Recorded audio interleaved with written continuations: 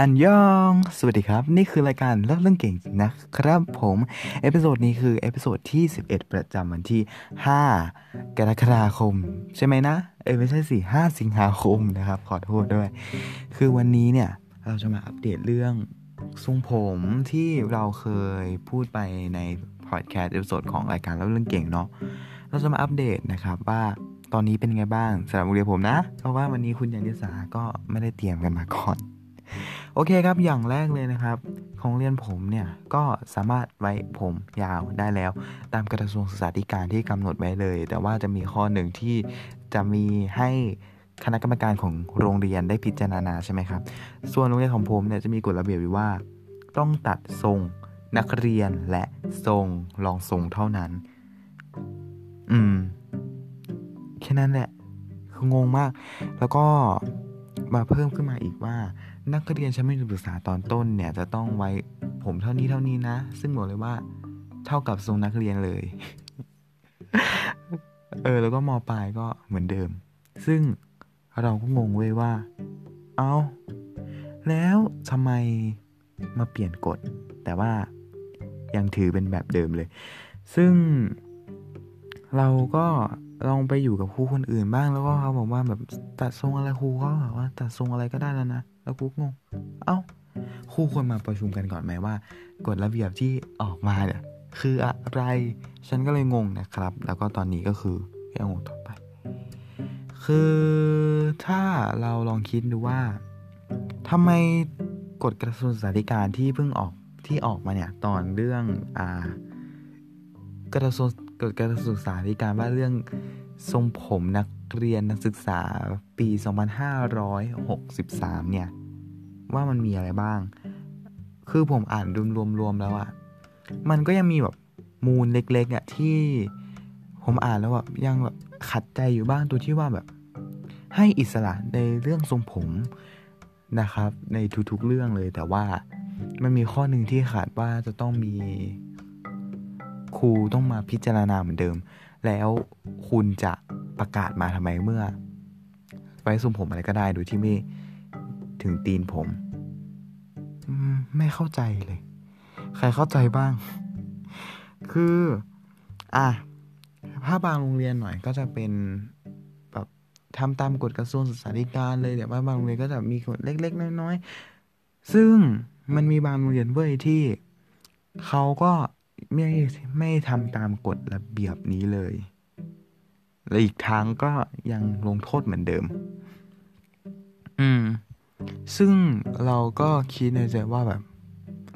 มันคงจะเปลี่ยนยากแหละเพราะมันเป็นเขาเรียกว่า culture หรอมันเป็นแบบเขาเรียกว่าอะไรแก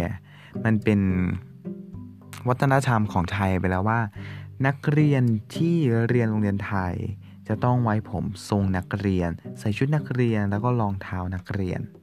ใส่ถุงเท้าพื้นขาวแล้วก็ไปโรงเรียนวันละ 7-8 ชั่วโมง 7-11 ชั่วโมงต่อวันกลับบ้านมาทำการบ้านจนดึกแล้วก็นอนไม่ถึง3 ชั่วโมงหรือว่านอนไม่ถึง8 ชั่วโมงเลยที่เราคิดคร่าวๆนะมันน่าจะไม่เหมาะกับพวกเราในยุคใหม่มากกว่าคือถ้าเราลองคิดเล่นๆนะ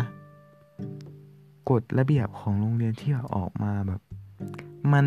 ไม่ค่อยตามยุคสมัยเท่าไหร่ในเรื่องแบบใหม่ๆเหมือนกันเช่นแบบเรื่องเพศอะไรประมาณเนี้ยซึ่งผมคิดว่าถ้าเราลองเปิดกว้างขนาดนี้มันก็จะดีเนาะมันจะมีแบบผู้ใหญ่บางคนเว้ยที่ยอมรับไม่ได้ว่าเฮ้ย LGBTQ โอ้เสียงอะไรเนี่ย ได้ยินไหมถ้า LGBTQ เนี่ยเราเปิดกว้างแล้วให้คุณทำอะไรก็ได้แล้วแต่ว่าคุณจะเรียกร้องทำไมในสายตาของผมนะถ้าตอนนี้เรายังไม่เรียกร้องอะไรมันก็ยังเป็นเหมือนเดิมเว้ยมันก็ไม่ได้มีอะไรเปลี่ยนแปลงมากขึ้นพรบอะไรวะพรบคู่สมรสอะไรสักอย่างนี้แหละของ LGBTQ เนี่ยมันก็ไม่เกิดขึ้นเว้ยคือสิ่งที่ LGBT ทำก็ถูกอยู่แต่ว่ามันจะมี คนบางประเภทที่ยังไม่ยอมรับแล้วก็ยังคิดว่าทั้งโลกนี้เนี่ยมีแค่เพศหญิงแล้วก็เพศชายเก็ตไหมมีแค่เพศหญิงกับเพศชายแต่ว่าในมุมมองของผมที่คิดนะว่าทุกคนอ่ะมันไม่มีเพศเว้ยทุกคนสามารถแบบคบกับใครก็ได้ในเมื่อแบบเราคิดว่าเราเป็นตัวเองเรามีความสุขแล้วเรามีแฟนคนนี้ไม่รู้ว่าเขาเป็นเพศอะไรหรือว่าเขาสนใจอะไรแต่ว่าพอเราอยู่ด้วยแล้วพอเขาอยู่กับเราแล้วเรามีความสุขเว้ยฝากไม่ให้คิดด้วยนะสำหรับคนที่ยังไม่รู้ว่า LGBTQ เนี่ยรณรงค์ไปเพื่ออะไรพวกเรารณรงค์ไปเพื่อความเสมอภาคในสังคมความเท่าเทียมทางเพศไม่ว่าเป็นเพศหญิงหรือเพศชายก็ตามเนี่ยเราสามารถทำอะไรให้มันเท่ากันได้ซึ่งสิ่งที่เราอยากชื่นชมมากเลยนะเป็นแบรนด์หนึ่งเว้ยที่เราโคตรชื่นชมแบบPorsche ตลอดเลยก็คือ Apple คือแบบ I like มากเลยอันนี้เป็นข้อคิดเห็นส่วนตัวแล้วนะคือมันจะมีบางบริษัทหรือบางห้างเนี่ยมันจะเป็นแบบห้องน้ำรวมคือห้องน้ำที่ไม่มีเพศนี่แหละคือสิ่งที่ชอบที่สุดก็คือเราสามารถเข้าไปห้องน้ำห้องใดก็ได้โดยที่เราไม่คำนึงถึงเพศสภาพเพศที่เราอยากจะเป็นหรือเพศเราที่เป็นอยู่ตอนนี้คือเราไม่ต้องคิดอะไรเลยเว้ย